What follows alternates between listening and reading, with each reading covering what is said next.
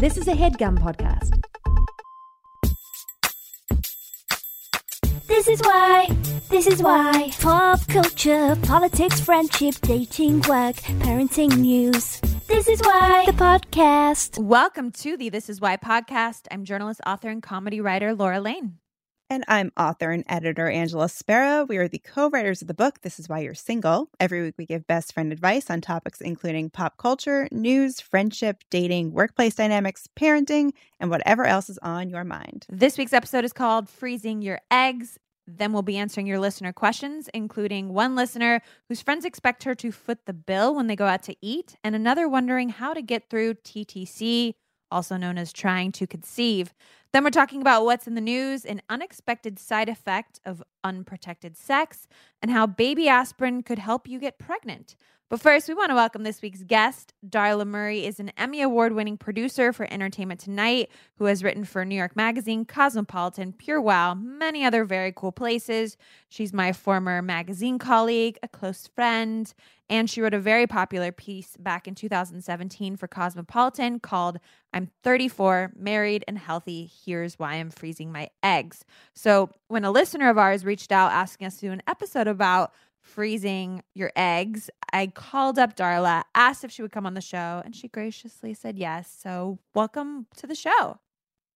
Thank you. I'm so happy to be here. And Laura, you forgot to mention in that very nice intro that I was your intern. You hired me for my very first job in the magazine entertainment world. Wow. Yeah, you're the second of two of Laura's former interns we've had on this show. Yeah, well, I just hired interns that were way cooler than me and way overqualified to be my intern. Darla showed up with a master's degree, and I was like, yeah, sure, I don't have that. Be my intern. So first, a little bit about the piece. In the first paragraph, you write, I had always assumed that only two types of women freeze their eggs: single women who were either doing it as a plan B in case they found Mr. Right, quote, too late to conceive naturally, or who plan to be single mothers, and women with a health condition that threaten the function of their reproductive organs. But I'm healthy, married, and 34. I'm living my plan A. So that is just great opening paragraph. So tell everybody, why did you decide to freeze your eggs given all of that? Yeah, so that, was really what I used to think, that there was sort of two types of people that did this. The people that were going to go and have a child on their own because they couldn't conceive naturally or didn't find Mr. Right, or someone who was doing it out of health reasons. And of course, like I said, I was married. I just didn't really think I was a candidate for it. But the reason I did, actually, it sort of goes back almost, to when I was 13. I was in 8th grade and I was doing a science project. We could pick anything we wanted, any topic, and it was in biology. And my best friend and I chose in vitro fertilization, this brand new. I did not even know what it was back then. You were ahead of your time. Wow. No one knew what it was. That's why it was this crazy, it was a science experiment, literally. This is 1996, 1997. So we chose in vitro fertilization, and it was just this fascinating futuristic science thing. And we studied it. We did all the research. We wrote our whole paper on it, and that just, from such an early age, I kind of knew that was a possibility. That was the future. And it was that same best friend who actually froze her eggs, and she was your classic, career-driven, single, very much like a female George Clooney type. She was. So when we were 34, she was freezing her eggs. And I was like, oh, of course you are. And how funny, we've talked about this our whole lives since we were teenagers. And then she goes, well, have you considered it? And I was like, oh, what? Why would I? That's not really for me. And then I realized, literally as soon as I said it, that made no sense, because being married or not, or being where you are in your career, has nothing to do with your fertility and whether or not you're going to have children or have babies naturally. So I kind of realized at that point, okay, maybe I do want to look into having the option of like postponing getting pregnant. Right. Yeah. I mean, I love the piece because I'm very similar to you in the sense that I'm 32. I would be married if it wasn't for COVID, but I will be eventually. And it's like, I don't know if I want to have kids, and if I do, it's not going to be for a while, but that might, the longer I wait, the less likely it could be, or it could be fine, but there's no way to know. Exactly. And- I think that's a big part of it is you just don't know. And it takes some of that leaving it up to chance, because eventually the decision will be made for you. Exactly. If you wait too long, the decision's made for you. Right. So this is like having a little bit of control. But honestly, I'm not at the point yet where I've done like significant research into what it would entail. So I thought your piece was a really good intro. It's very accessible and like it gives you a starting point, at least if you're considering it. Like I didn't know about the AMH test, which is the anti-Müllerian hormone test. Oh, you actually know how to pronounce it. Did I say it right? No, I was winging it. And it shows the estimated number of eggs you have left, and you have to ask your gyno about it. Why do you think that is something that isn't recommended to more women by their doctors? And how did you find out about it? That's such a great question. And I think, why is it not recommended? I think just it's not part of the mainstream yet. It's a relatively new test. I think it only went into circulation in 2015. To me, that's like getting a crystal ball and having a little glimpse into your future. I remember, again, when these tests were sort of talked about, and as I said, I've been following this industry since I was 13. So when I heard about this test, some people, I remember having friends say, "Oh my God, why would you ever want to know that? Like, why would you?" I wouldn't even want to know. I don't want it to impact. I just want to live my life and not know these details. It's kind of like if you knew you were going to get some disease later in life, would you want to know that now? How would that change the way you would live now? Right. But when it comes to having kids, though, you can prepare differently. You can look into adoption sooner, or, or you can at least freeze your eggs earlier. Yeah. You don't have exactly. any. Like, that's different. Yeah. Like, to me, it was just like knowledge is power. Right. It's not like an incurable disease. Knowledge is power. Yeah. No. Yeah. It is interesting because I can kind of relate to that, where finding out I was born with like half of a uterus, I was like, oh, am I glad that I didn't find out until I was 31 and about to have kids, or would I have wanted to know sooner? And I mean, it's easy for me to say now that it worked out and I was able to carry a child, that like, I'm glad I didn't know. I just focused on my career and all of that. But yeah, you kind of, it's one of those questions that makes you wonder. But with this, you can actually prepare. Like there was nothing I could have done to change. I couldn't like grown a uterus in that time. but like you can freeze your eggs. So like you said, knowledge is power. Absolutely. And to me, that was just it's sort of a no-brainer first step. That is a blood test. You can get it done at your annual physical. And I think it is, that's interesting to me, Angela, that you haven't heard of it, because it's supposed to be offered to us. It's supposed to be a regular occurrance. I was never offered that. That drives me. That's like so crazy. I don't know any friends that have been offered it. I was not offered that ever. It's nuts to me. Yeah. Right. So I think definitely that's just that's sort of where I started with this. I said, okay, you know what? I hadn't really considered freezing my eggs, but like you, Angela, I was married, but I didn't want to have kids right away, but I didn't know when or if I would. And I just wanted personally to have a little bit of control over that destiny where I could. So I took that test. And basically what that test indicates is how it doesn't tell you how many eggs you have left. Like it's very sort of misleading in that sense. It's not saying, here's how many you have. Good luck. It's a little refresher. Obviously, as women, we're born with all the eggs we will ever have. And they don't regenerate the way sperm regenerates. Every month you lose, since you're mature, you lose, I think it's like, I don't want to get the science wrong here, but like you can lose like thousands of eggs a month kind of thing that are, that could be viable eggs. So this test just sort of tells you on a scale of 1 to 4, these values where you are in terms of your egg reserve. The higher the number, the better. But again, it's not like they're counting your eggs, of course. Right. And you were surprised by your results, right? Yes. So I was healthy. I was 34. I just didn't really, I kind of just did the test just because I knew of it and it was available to me. So I just did it. And I was a little shocked when I got the results because it was lower than I expected. The value was 1.3. And that's on a scale of 0 to 4.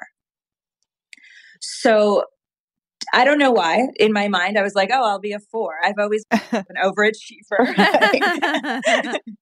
And I just, I just assumed I had nothing to worry about. And even my doctor said, it's totally within the normal range. I still have nothing to worry about. But it wasn't like I had this exceptionally high level where I seemingly had an egg reserve for decades to come. Right. Right. One thing, this is related but kind of unrelated. You mentioned that as a woman, you're born with all the eggs you'll ever have. I have 2 sons, but one of my friends told me, think about it. If you are pregnant with a girl, you're like carrying your grandchildren. Isn't that a cool thought? That is such a trip, right? Isn't that a really cool thought? Because you have like your baby and then your baby has the eggs. I mean, obviously it's and not their little fetus eggs. And it's not actually like your grandchildren because obviously you need like a sperm to make it like an embryo. Right. But it's like a really cool thought that like if you're carrying a girl, you carry your grandchildren. I don't know if boys are boys born with their sperm. Maybe it's true even if I have a boy. I don't know. Anyways, just a cool thought that maybe they're born with some sperm, but it does regenerate. That's why men can have, you have these Alec Baldwins and right. When we asked you to be on the show, you mentioned that you still get reached out to by readers who read your 2017 piece and want advice. Yes. So I'm curious to know, like, as an Emmy award-winning journalist and producer, like we're used to like asking other people invasive questions, and we did that for years and years in a magazine. What has it been like for you to be on the other side of things and have people know intimate details about you and your health? Yeah, that's honestly such a great question because this is definitely a role reversal. And I wasn't even someone who's writing personal essays. I mean, you write humor essays and personal essays all the time as a journalist. That was never my beat. I really was an interviewer. I told other people's stories. And then with this one, not only was I telling my story, it was a somewhat personal story. And I also invited cameras into the room, like into the medical room as well. And the story got picked up by a lot of different places. This was sort of, like I said, it was 2017. It was peak boutique egg freezing, which I can't even believe that's a thing. The egg boom. But it really was peak boutique egg freezing in New York City. And so it was sort of like cutting edge. And actually the reason the reason that camera crew followed me and the reason there was a story here was because of this. I think they're, disrupting the fertility industry. Because at this point, egg freezing was nothing new. Like at this point, we've been doing this for, 20 years. But what we were seeing in 2015, 16, 17 was literally pop-up shops and mobile buses you could go on the bus and get your AMH levels tested right then and there. It's crazy. And it's so crazy. So the place I ended up going to, they were one of the first in New York to offer only egg freezing. So this was a facility that for women only, you go in, you freeze your eggs, and that's it. So you're not sitting in a waiting room next to a pregnant woman. You're not next to a couple trying to conceive. You're not next to someone who's dealing with infertility. You're all there for the same purpose. And then once your eggs are frozen, like if you do want to do IVF in the future, you have to go somewhere else. Yes. So that's sort of the downside. A lot of people, when they freeze their eggs, they can also freeze their eggs and have them, freeze sperm as well and have them frozen as embryos. This place that I went to didn't offer that. It was just freeze your eggs. So my eggs were frozen, and then they go off to, I think they're in some facility in Connecticut, chilling, quite literally. You said that made it more affordable though, right? Yes. And that's such an important point. So because it wasn't this all-inclusive big fertility center, they just did one thing and did it well. The costs were so much less. But there's a downside to that too. Obviously, if you have, the first step is getting a frozen egg. Then you need to turn it to an embryo. Then you need to have a successful implantation. Yeah, and you don't know how many embryos you'll get from eggs. Exactly. So since we didn't freeze embryos, it was just eggs. We don't know what the fate of those eggs are going to be, and if they'll turn into embryos, and then if those embryos can be implanted, et cetera. So it was, maybe not for some people who are so adamant that they absolutely 100% know they want to have children one day. I would say freeze, go get embryos, and as many as you can. Mm-hmm. Right. It's crazy because it's such a process for someone who isn't sure. It's such a commitment of not just time and money, but you put your body through a lot. Yeah.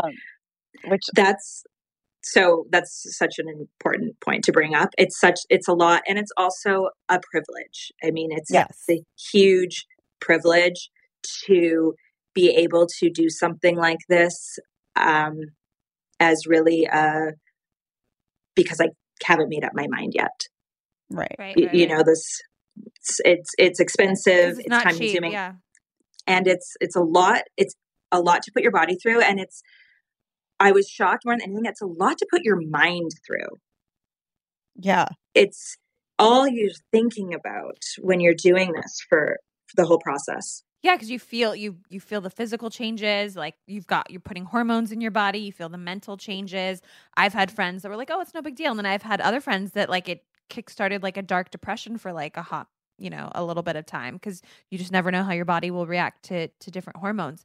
So you're going through all this physical and mental stuff, but you're not only just going through it with you and your partner. You are writing about it, and so that everybody's going to see. And I can relate to this. I just wrote a piece where I mentioned that I conceived doing doggy style, and I was like rereading the piece today, and I was like, oh fuck, my mom read this piece, and my mother-in-law read this piece. Fuck. And I was like, I didn't think about that when I was writing that little sentence in this long piece. Anyway, so you knew that everybody that you knew could read this was probably going to read this piece of yours. So you decided, I'm going to preemptively call my in-laws and tell them, because there's a good chance they could come across this piece or video footage of me going through this. I probably should give them a heads up. What was that awkward discussion like? 100%. And to be fair, I would have told them even if I wasn't filming this. This was, a big deal, and it was something Matthew and I decided on. My husband and I decided on together. So I definitely would have called them anyway. But it was also weird to call them knowing that I'd be writing about this conversation, and then they would be reading about the conversation as well. Yeah.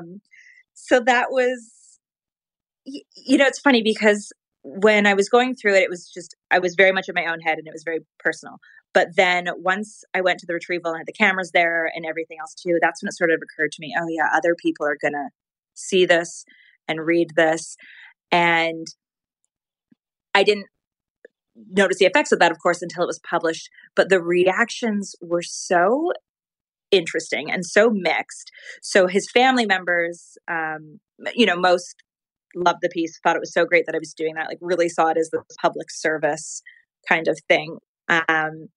I had some people who come up to me almost very sympathetic. Like they were like, oh, I'm so sorry you had to do this. And I was thinking, I don't think you know what egg freezing is. Like, did you read the article?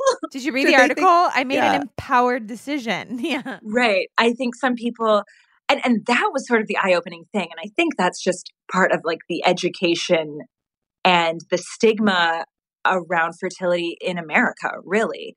Like just the fact that there's so little known and it wasn't so openly discussed. And there were so many, like I said, people who I that just didn't even really understand what I was doing. Like it wasn't, I was like, oh no, this is a choice, not a procedure I have to have.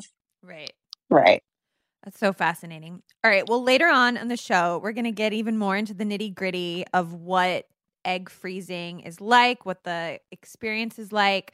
But first, we're going to jump into our mailbox, answer some of our listener questions, and we're going to take a quick sponsor break. We'd like to thank our sponsor in case you missed it. It's another podcast, another awesome podcast. If you like this show, you should check out In Case You Missed It. It's Slate's new podcast about internet culture. It's a show for people who have a healthy relationship with the internet, made by people who really, really don't. Angela, I feel like this is like a show made for you because you are my like Twitter guru, internet guru. I'll be like, what's happening on the internet, Angela? Fill me in, girl. I feel so seen that you would know that this description matches me. It does mean that I have to probably get outside a little more, but in the meantime, I'm going to enjoy this podcast. It's hosted by Slate's Madison Malone Kircher, who I enjoy from Twitter because I'm online a lot. See, I knew it. It's also hosted by Rachel Hampton. Twice a week, they'll explore what's trending at the top of your feeds, investigate the ghosts of internet past, and help you sound like the smartest person in your group chat. This is a show, actually, maybe it's more of a show for me so I can keep up with you. Oh, gee. Yeah, who could keep up with me? Episodes drop every Wednesday and Saturday starting March 24th. Search ICYMI, which are the acronyms for In Case You Missed It. Wherever you get your podcast, that's ICYMI, the podcast that's extremely online so that you don't have to be. All right, Angela, what's in the mailbox this week? Okay. First up, we have a question from an anonymous listener. The question is not about freezing your eggs, but it's a fun one. So we're all going to try and give some advice. So she writes, I would like some advice on how to manage friends expecting me to pay for them when we go out for drinks, restaurant, or order in, at least when we could pre-pandemic. I am a physician and I often volunteer to pick up the check for my friends. However, now it has somewhat become expected and most of them never repay the favor. I know I make a good income. However, I am single and pay all my bills myself while most of them have double income. I also pay my office rent, staff, license fees, and malpractice insurance.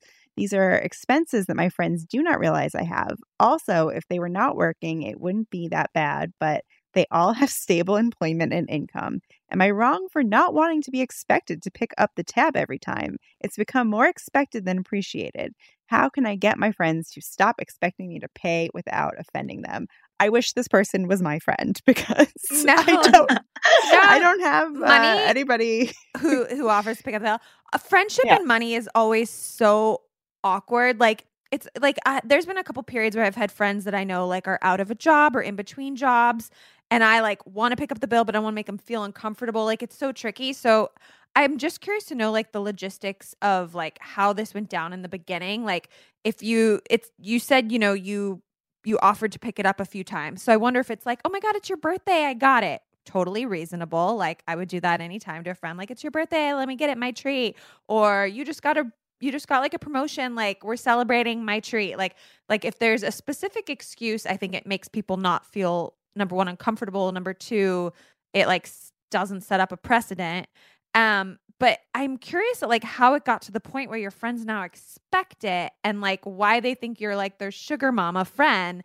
Cause if I was your friend, I had a friend that was like always paying the bill for me, it would make me honestly like uncomfortable. Like, are they trying to show off? Are they like trying to prove they have more money than me? Like if I was your friends, I'd be like, oh no, like I have friends that like don't have the same financial situation as me, but they like insist to pay even when I've been like, it's your birthday, let me get it, you know?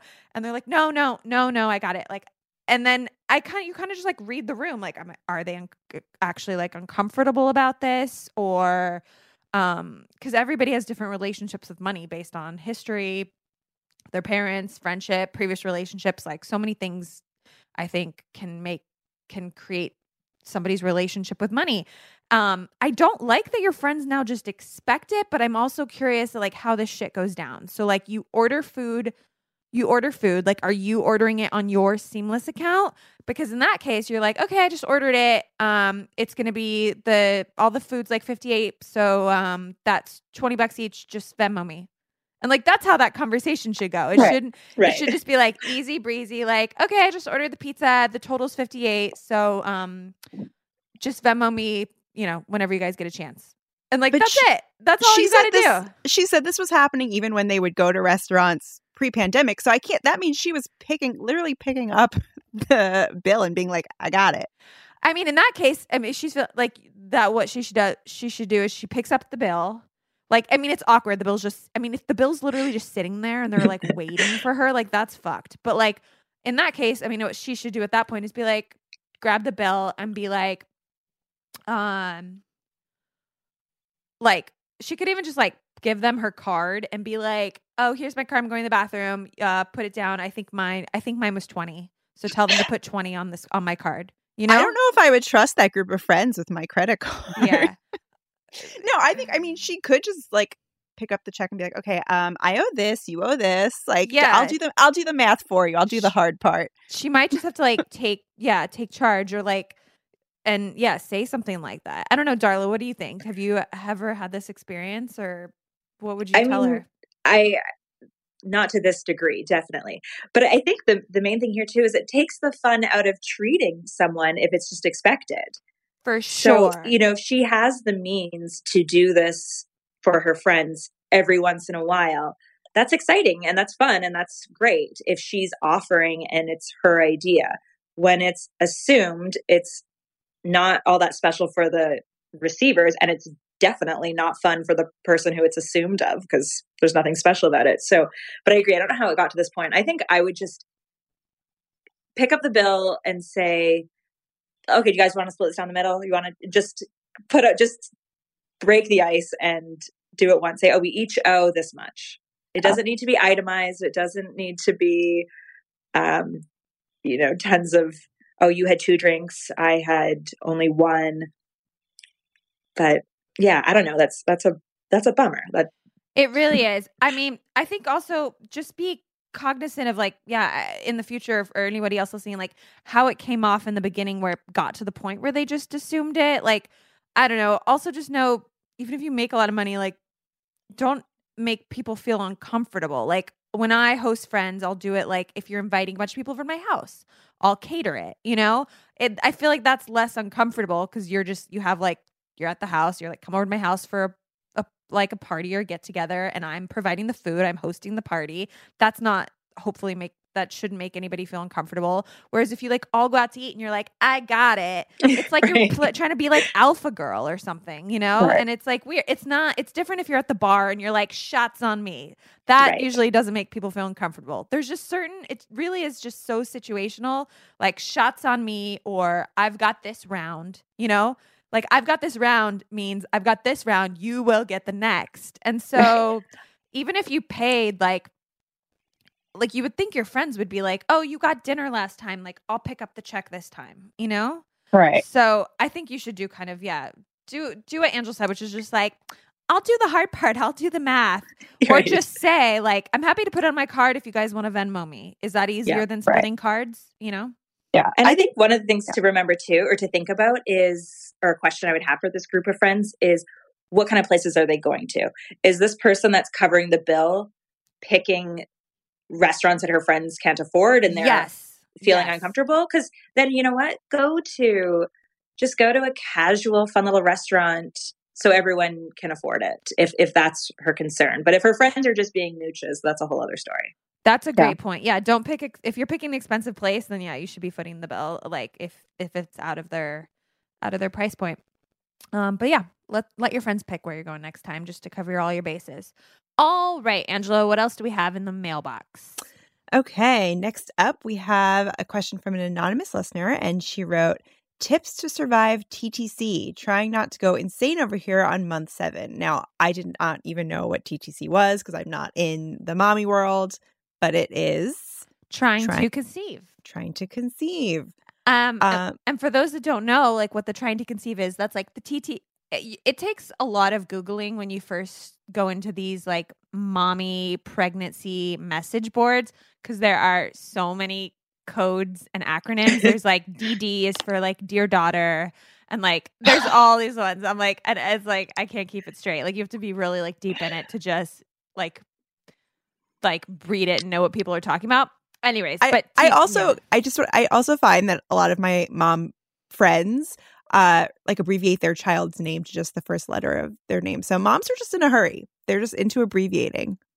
Question: does this happen in real life conversations? No, or is only in it text. a message board thing? This is like one of those internet things that would not translate into the real world, I think. I'm Googling right now, like what are some acronyms? Like there's one for like your husband, right? DH, I've seen that. Yeah. Is that dear husband? Dear husband. Oh God. I know. Why? I know who came up with these. Okay, here I came. The ultimate list for mom forum acronyms. I'll just tell you some other ones. AF is Aunt Flo. That's when you're talking about your period. Like your period. Yeah, just got my AF. Yeah, I'm trying to see some, because some of these are just like obvious. Like BF is for breastfeeding. That's not obvious. I don't know. DTD is do the deed. Is that an acronym that like you guys use ever? Definitely not. No. Why? My LO is little one. My little one. Yeah, some of these are obvious. Like MS is morning sickness. Yeah. Anyway, but wow. Stay at home parent, SAHP, SO significant other, TTC trying to conceive, WAH work at home. Some are obvious, but then yeah, when you get to like, DD, my dear daughter, and then DS is dear son, I'm like, oh jeez, barf. WTF. Just write like my daughter, my son. Yeah, I was like, whatever. Anyways, but yeah, when you are going through that trying to conceive period and it's not happening right away, which I think is the case for most people. I have like one friend that got pregnant on her honeymoon. I'm like, really? Like you, like that doesn't happen to anyone. It can be really stressful because you're basically every day of the month is dedicated to something. You're either peeing on a stick every morning, waiting to find out when you're ovulating. Then you're ovulating. Then you're trying to have sex as many times as you can, like around the ovulation. Or some people have different theories. You do the every other day, blah, blah, blah. Then after that, you have the 2-week wait, which is like 2 weeks until you can test to find out if you're pregnant. So you're waiting. And there's that whole 2 weeks where you're like, am I pregnant? Am I not? Did it work? Did it not work? I don't want to drink. Should I drink? Should I not? And then you're like and then maybe you're doing the early pregnancy test and you're like negative. Okay, but maybe I tested too early. And then you keep testing. And then, maybe you get your period and then you're all bummed that you've spent the last month every day stressing about this. You get your period and you're like just waiting for your period to be over. And then you're back to peeing on a stick. When am I ovulating? And so this can go on for however long it takes to get pregnant. And it can be really, really stressful and totally consuming. And you're always in your head about it. And I've been there. And so, I understand why she says tips to survive TTC, because like, imagine what that's like. It's like a stressful everyday thing where you really want to get your mind away from it. And, people, the worst thing someone can say is like, oh, just like, don't think about it. And like, and it will happen. Like, if you stress about it, the stress is not good. It's like, okay, go fuck yourself. Like, I want to be a mom right now. And like, I actually want to find out when I'm ovulating. So I do need to do this. But like, yeah, tips to survive. Like at some point you do just kind of have to like live your life as much as you can. I think I'm trying to remember. I think, when I got pregnant this time, it was like, I forget how long it took. It was just this was actually pretty quick, but I had done the pee sticks for a few months and it didn't work. And I was like, fuck it. I'm not doing those stupid pee sticks anymore. And then I got pregnant. So like, so tips to survive would be like, take a break for like a month or two. For me, I really do a lot of like self-care, like the acupuncture helps de-stress me and, could help with fertility too. Do your yoga, just relax. I mean, honestly, if you guys have any tips for just things you do to like not stress out in general, it would be helpful for anybody going through TTC. I would imagine that this also takes a toll on your relationship with your partner because you know, in theory, it's supposed to be this lovely, beautiful thing that you're doing together and you're making a baby and it's the circle of life. But like, it's probably not very romantic at a certain point, right? Yeah, I mean, for me, I don't like stress Nick about it, and like I don't update him every day. No, but I mean, even just like the being like, we have to fuck now, you know, like. Yeah, but I mean, at some point when like I've been with Nick 11 years, at some point you're like, do you want to have a romantic night tonight? And you're like scheduling it ahead of time, you know, like, right. Like, are you playing online poker tonight, or do you want to have a romantic night? So it kind of, but yeah, I mean, he knew that I was gonna be like trying, and I leave the sticks out, which probably is maybe like not the most romantic thing.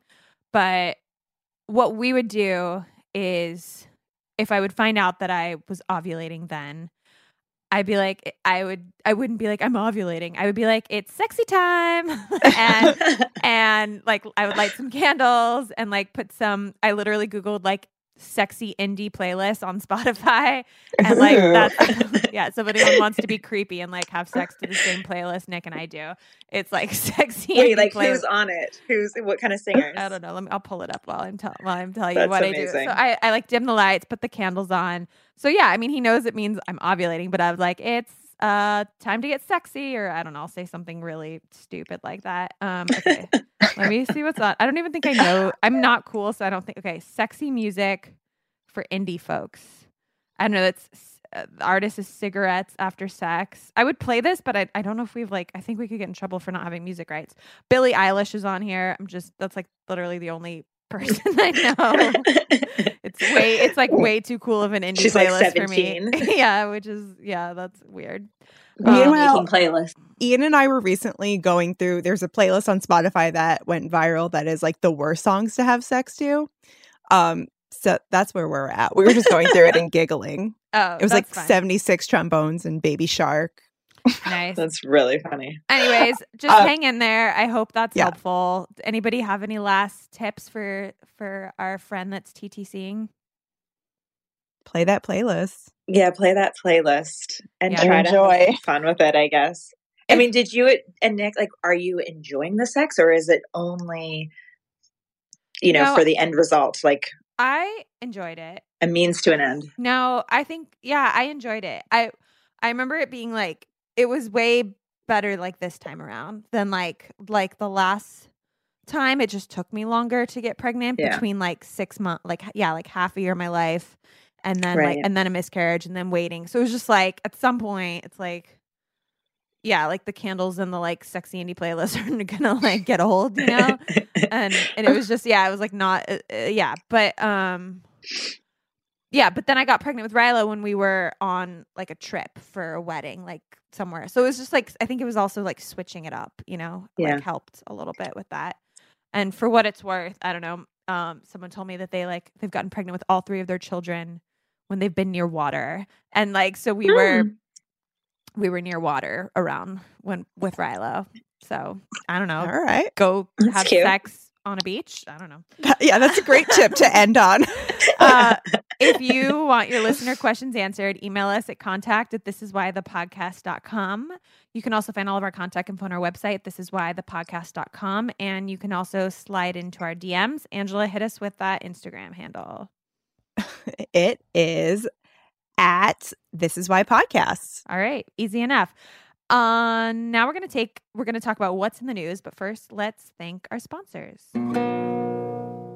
Today's episode is sponsored by Bright Cellars. If you have ever been overwhelmed in the wine aisle and bought a random wine you end up hating, you are not alone. Finding the perfect wine match can be intimidating, but it doesn't have to be. And that is where Bright Cellars comes in. Bright Cellars uses a sophisticated wine algorithm to match you with wine you are guaranteed to love. All you have to do is take their 30-second quiz and bam, personalized wine right to your door. I don't know about you, Angela. I'll read the little cards when I'm in a wine store and they describe the floral, fruity aromas. But in the end, I've always just gone with, all right, let's just pick like a cute label. Because I am price overwhelmed. Point. What? Or price point. Price It's point like, too. A mix of the two. I'm like, I don't do the cheapest. I usually do like the second cheapest if I'm bringing it somewhere. Totally. I don't want to look like a bum, I do second cheapest. Although nobody even like knows how much, but whatever. That's besides the point. True. This was really fun to take their quiz because they asked questions that I wouldn't even think applied to wine in terms of like food I like and like smells and then it was really cool. A bunch of wine showed up at my door and I was like, this is amazing because this is wine tailored to me. Whenever I've gone to a wine store, they don't ask me the questions that this quiz does, and they should. It's true. And it's based on your taste, but also you can pick if you want red or white or a mix, which I liked as well because I really only like white. So Bright Cellars and their sommeliers are committed to telling the stories of the wines they source and providing a wine service that helps you understand what you like in a wine. Each wine comes with an education card that provides more information on the wine's origin, tasting notes, and food pairings. They have versatile subscriptions, so you can always switch up the amount of reds and whites. Like I said, if you're a seasonal wine drinker, you could skip an order whenever you want. For This Is Why listeners, we are giving 50% off your Bright Cellars box. Go to brightcellars.com/thisiswhy. That's Bright Cellars, CELLARS.com/thisiswhy. You can take their 7-question quiz to get your wine matches and receive 50% off your first 6-bottle order. We'd like to thank our sponsor, Organifi. Organifi is a line of organic superfood blends that offer plant-based nutrition with high-quality ingredients and less than 3 grams of sugar. I've been getting really into making family smoothies in the morning. So Rilo picks out the cups, he picks out the straws, I make the smoothie, I put in my special little powders, and then it's Rilo's job to decide who gets what cup. And oh, that's very cute. Yeah, I mean, he like I'm all about like sneaking in those veggies and healthy ingredients and plant-based nutrition, and like the best way I've found to do that is smoothie, because like who does not like a delicious smoothie? Yeah, it's kind of almost like ice cream. That's how I feel. I know. That's why I like eating it in bowl form, because I pretend it's ice cream. But you put your Organifi in there, it's great. Organifi is super convenient. Each superfood blend is easy to use by simply mixing it in your water or your favorite beverage on the go. It's great tasting. Organifi takes pride and care in offering the best tasting superfood products on the market. And best of all, it's less than $3 per day. They've got all different kinds of products. They've got their green juice, which contains clinical dose of ashwagandha. And they've been, I hope I'm saying that right. My favorite. I hope I'm saying that right. But that it supports healthy cortisol levels, which aids in weight management and helps with, I don't know, like ashwagandha is like, it's an adaptogen that helps with just truly so many different things. And so that's a cool one. You could try their green juice. They've got a red juice. They've got a gold juice. So many options. And we're hooking it up. Head to Organifi.com/thisiswhy and use code thisiswhy to get 15% off all orders. That's ORGANIFI.com/thisiswhy and use code thisiswhy to get 15% off all orders. Angela, what have you been reading this week? So this week, Women's Health magazine is reporting that there is a side effect to unprotected sex that is not just an unexpected pregnancy. You can also get diarrhea from unprotected sex. Did you guys know this? I mean, is that like a side effect of like an STD? Let me explain. So this is not a new discovery to my knowledge, but it was new to me. You always pick the grossest stories, by the way. Honestly, I don't know why Women's Health magazine is reporting this because, like I said, I don't think it's new information, but it did make me go, I didn't know that. So I thought, I'd share with everyone. Thank and they you. would have that moment as well. Thanks. So they said a chemical compound found in semen called prostaglandins can actually give you cramping and diarrhea because prostaglandins cause smooth muscles like those in your uterus and intestines to contract. And when your intestines contract too quickly, you can get diarrhea. So is this like if the semen like gets into your can semen like crawl into your all the way into your belly? I don't know about this. I don't think is this possible? I don't think so. It says the prostaglandins are absorbed through your vagina and they venture to your colon because that is conveniently located right behind your uterus. This isn't just if you're doing it like in the butt. This Is there a key piece of information that you're missing? I feel like you're missing something because like I don't use a condom with my husband, and like I don't have diarrhea. So it's not going to affect all people in the same way, but they just said, if you do notice a link, you're not crazy. I did think it was really funny that they felt the need to note, because this has never even occurred to me, but they were like, don't worry, ingesting semen is fine. Oh, good. So I can eat it. I just can't put it where it's like supposed to go. Right. They're like, your stomach acid breaks it down. So like you're good to go for the guzzling. So I don't know. Fun fact about our bodies. And I have to say the theme of this episode is just like being a woman is hard. We do not have it easy at any turn. If people are like, TTCing right now, this is going to be even more upsetting. For real. I know. It's a stressful enough time. But they said talk to your doctor. You can take a Motrin ahead of time. That might help with the cramp, your body not to cramp up. But yeah, good Angela. luck to all those ladies having unprotected sex right now. What are you reading about, Laura? So, because this is kind of like, so I was reading the New York Times, and this is a study came out about how baby aspirin may help prevent a second pregnancy loss. Women who are trying to get pregnant again may benefit from a daily low dose aspirin. So my doctor actually recommended that I take an aspirin, and it was something about me being older and trying to get pregnant. I was like, I'm not that old. Are you in quote unquote geriatric pregnancy? I guess, because I'm 35 now. So offensive. I know. Anyways, this is by Nicholas Bacalar. So a previous randomized trial suggested that aspirin had no beneficial effect, but then a analysis of the data concentrating on women who were strictly adherent to the dosage showed that the baby aspirin, 81 milligram tablet taken while trying to become pregnant and throughout pregnancy is highly effective. So I love that they did this trial. And they were like, oh, it didn't work. And then they're like, oh, wait, whoops. Half a bunch of people like didn't actually do what we told them to do in the trial. We better go back and just analyze the people that actually took the aspirin. So yeah, good for going back and analyzing the data and checking to see what the results are for people who actually followed what they were supposed to do. So it helped. They compared with a placebo. Taking a baby aspirin 5 to 7 days a week resulted in 8 more pregnancies, 15 more live births, and 6 fewer pregnancy losses for every 100 women in the trial. The key was strict adherence to the aspirin regimen. So aspirin reduces inflammation. So it's thought that the way it can help fertility is by reducing inflammation in the womb and thereby creating a safe environment for the embryo to grow in. And they tell a lot of people that are doing IVF, I guess, to take a baby aspirin. And I don't know, my doctor just recommended that I take one and up my calcium. That was like a thing where I was like, well, I don't understand why. And they're like, just do it. So, and then this study came out. So yeah. Wow. Interesting. Yeah.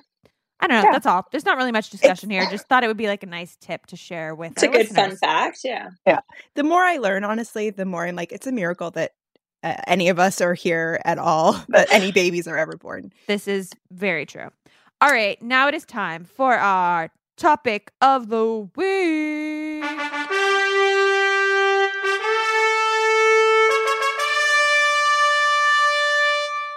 This week's topic is freezing your eggs. And it was actually inspired by a listener question that we got. So this is what they wrote. They wrote, "Hi, I love the podcast and I'm a longtime listener. I don't believe that there has been an episode yet around egg freezing, although it was mentioned that you have friends going through the process," which is true. "I'm nearing my 30s and I think I want kids down the road, but not anytime soon, and would love to hear from a guest about how they came to make the decision to freeze their eggs, their experience, etc. Enter Darla." Enter Darla. So Darla. You talked before about why you decided to do it, but could you give us a little breakdown of what happens once you sign on to do this and you decide to go through it? What is this process like? Yes. And let me preface this by saying this process is different for everyone, of course, as any of these journeys are. But for me, I would say I had a really positive experience. And I mean that both physically and mentally. As soon as I made the decision, I felt like, I just felt really confident in my decision. I felt like I was doing like a really great thing. Sort of, like I said, just almost like a really expensive insurance policy in case I need these in the future. Sorry. Now, physically, what it entails is a big time commitment, and you go in every day to your doctor, and they're just measuring where you are in your ovulation cycle. So probably not too dissimilar to these women that are TTC. Was that the right acronym? Trying to conceive. Yeah.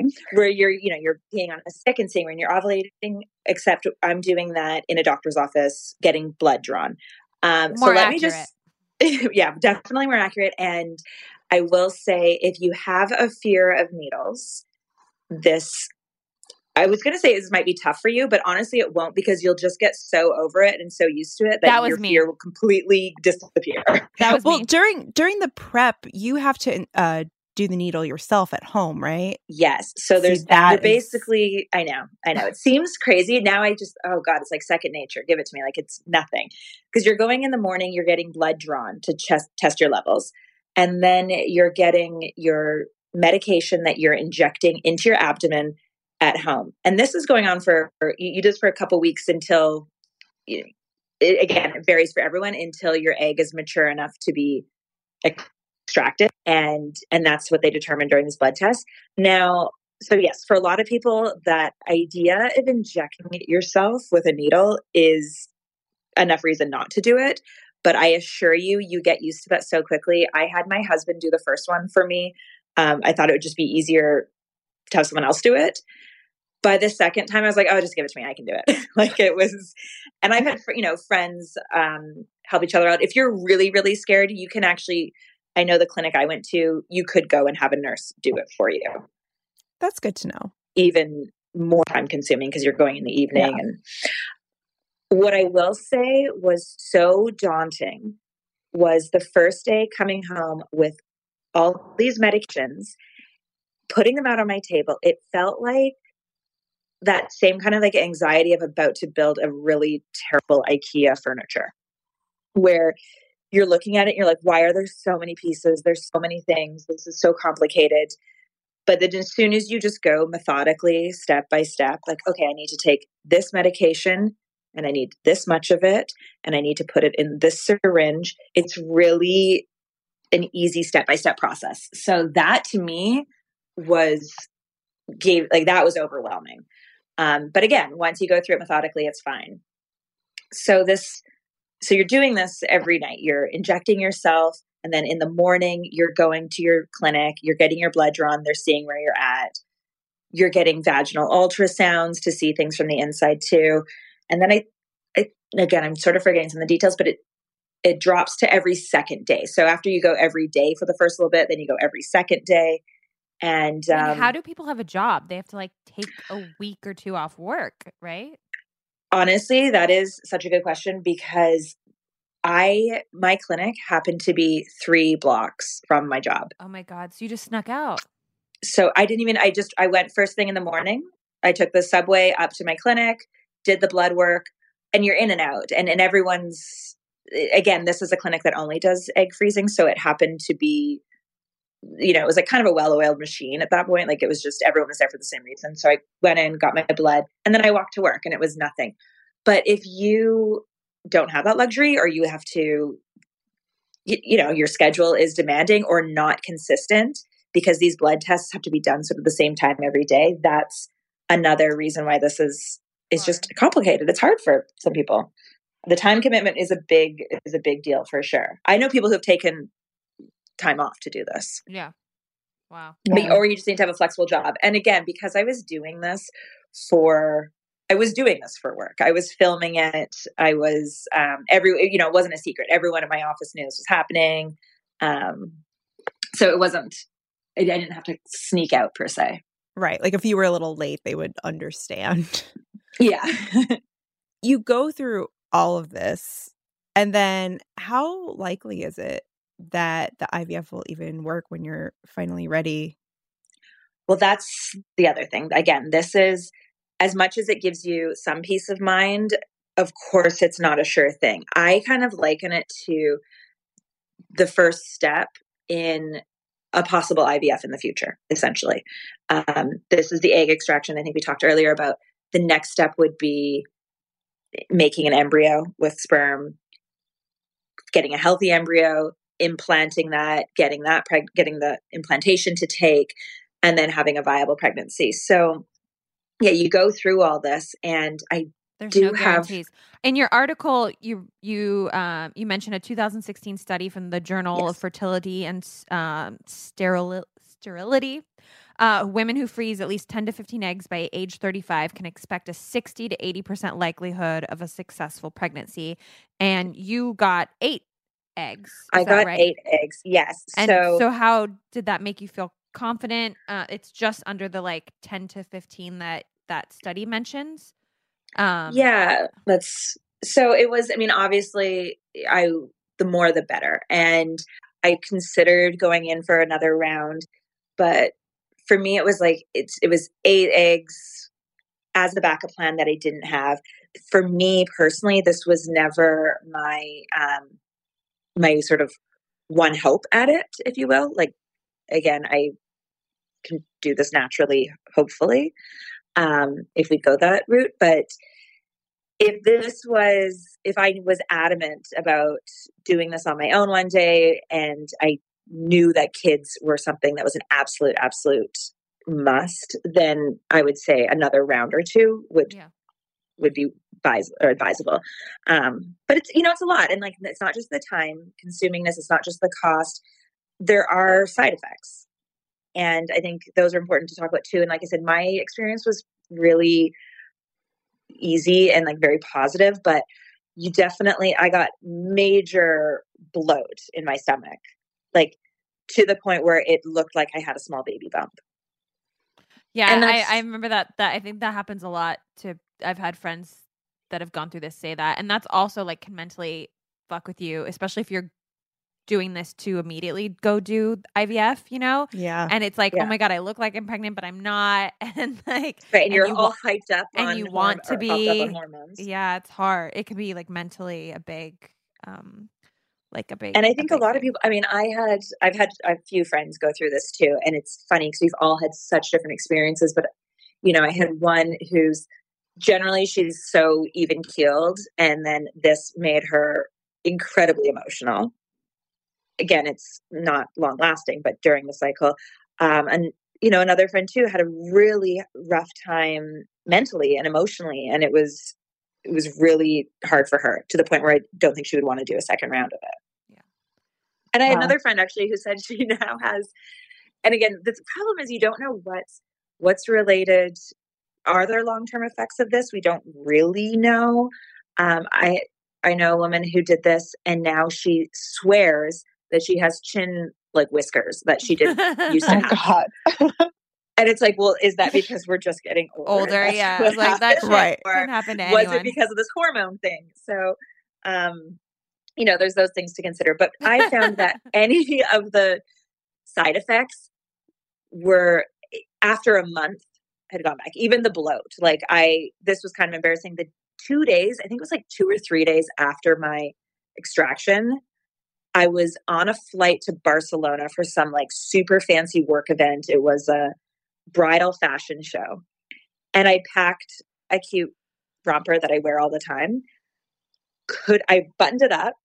My breasts were so swollen and large, as if I was pregnant. I had my little pregnancy bump, essentially. I couldn't button the thing up, and I only had one outfit. So I had to get creative with some sort of ribbon ties. It was terrible. Oh my God. Wow. It's all water weight, and that went away. But I do think you said your skin was glowing, right? So there's that. There was some good benefits too. I honestly, and I'm looking back at this photos of me, I'm wow, my hair was so long and thick. I wonder if that had to do with it. Maybe it's just because I wasn't bleaching it and dyeing it as much, but it looked good. And my skin was, it was the same kind of thing. I think people, they go on birth control for acne. My skin was really nice, just I guess pregnancy hormones. Was the extraction painful? So the interaction is obviously I don't really remember it because I was totally put under. It was very quick. Like it felt like surgery. Like you go in, you put on your gown, go into the clinic, and you're sedated. Anyone who's been put under, it's in and out. Like you don't know if you've been under for an hour or 15 minutes. Right. I do know that they filmed me going under and coming out. Oh, and no. I hope to God they just destroyed that footage. Yeah. That would be fucked up. It's crazy. I mean, not many people can. That's not going to be a flattering shot for anyone. It's terrible. It's terrible. I saw a little bit of it, and you're like, yeah, it was just crazy, but it didn't hurt. It wasn't. I think it was like 15 minutes total that I was put under. Like it really wasn't long. I was able to walk out on myself.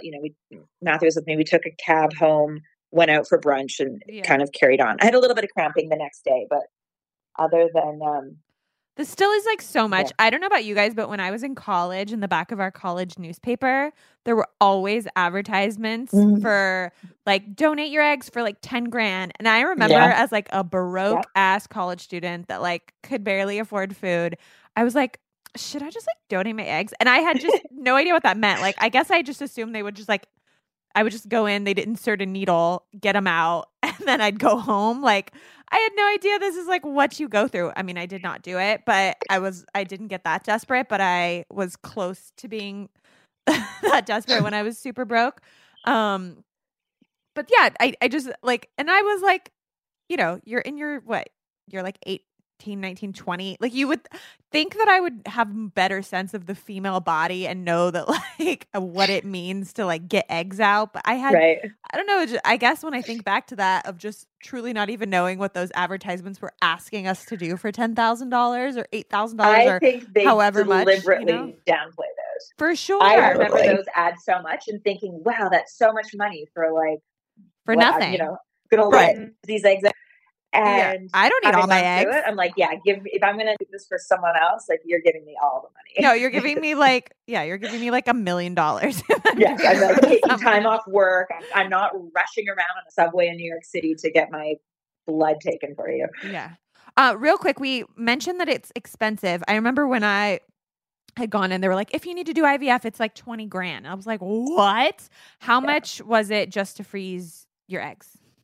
Yes. So the money is obviously one of the biggest deterrents for people. And the annoying thing about it is this is why it ends up being generally older women, older to freeze your eggs, like in your mid to late 30s, because those are people who are in their career and in a place where they can afford this. When really the best time to freeze your eggs would be when you're in your 20s and have more eggs to work with. But for me, 20,000 is sort of the number that is the average.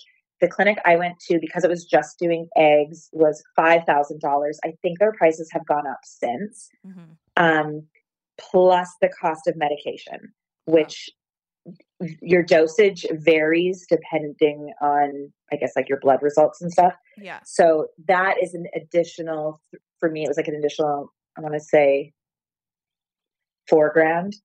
Wow. So it was like half of what IVF is. Yeah. So it's exactly. So it was still like $3,000 to $5,000 in medication. So that number is hard to predict.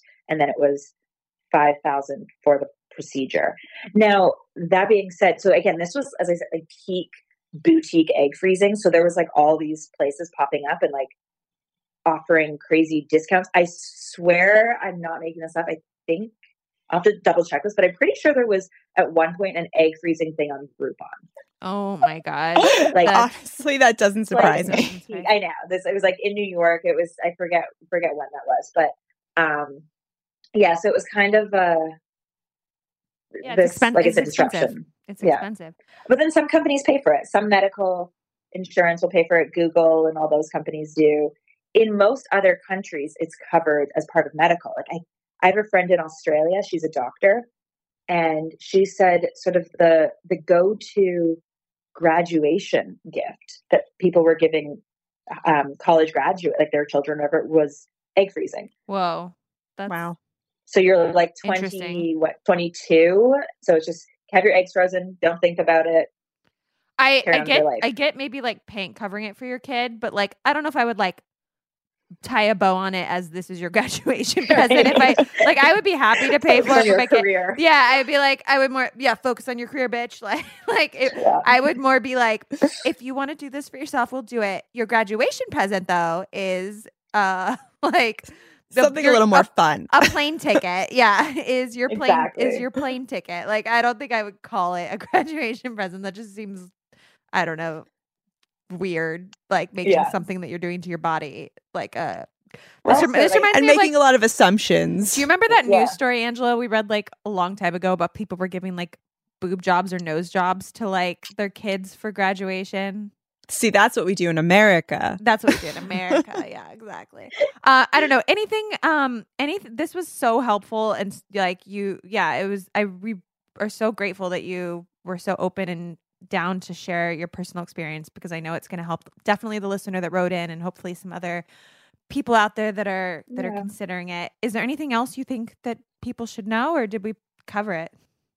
I mean, absolutely. If anyone can reach out to me, I think I mentioned this at the beginning, but the cool thing about this article, because it lives online and I've kind of, even forgotten about it, but every once in a while something pops up in my inbox and someone will say, hey, I've been thinking of doing this, and I was doing some Googling and came across your article, and it's just really neat to know that it's answered some questions or helped someone make a decision for themselves, whether it's something they think is important for them or not. So I'm happy to answer. Do you prefer people sliding into your DMs, or how do you people prefer sliding into my DMs? How do you prefer people get in touch with you, and where should they contact you? Good question. Slide into my DMs on Instagram. It's my handle is at Darla Graham. My name, DarlaGram. You can DM me there, or you can reach Angela and Laura, and they'll get in touch with me. Yeah, we'll pass it along. We'll forward it. Thank you so much, Darla. You're amazing, and I'm so grateful to have you as a friend, and you're my crazy talented friend. And thank you, guys. That is it. And I can't wait to play with your baby when it comes. Speaking of babies, the nice thing is I got lots of friends with kids. So. He's coming soon. Yeah. That is it for this week's This Is Why podcast. Thank you so much, Darla Murray. Slide into her DMs if you want. Watch Entertainment Tonight. Google her name. You'll find all of her articles. You'll find the one in Cosmo and many, many more amazing ones that she's written over the years. And check out our book, This Is Why You're Single, and my new book, Cinderella and the Glass Ceiling and Other Feminist Fairy Tales. We encourage you to get them from your local indie bookstores. Yeah, and get hooked up with discounts from all of our sponsors. For a full list of sponsors and the codes, check out our podcast page on thisiswhythepodcast.com. We are also on social, so you can follow us on Instagram and Twitter at thisiswhypodcast. You can slide into our DMs as well. Please like and subscribe on iTunes, and thank you for listening. Tune in next week for a whole new show. Bye. Bye. This is why. Pop culture, politics, friendship, dating, work, parenting news. This is why the podcast. That was a HeadGum podcast.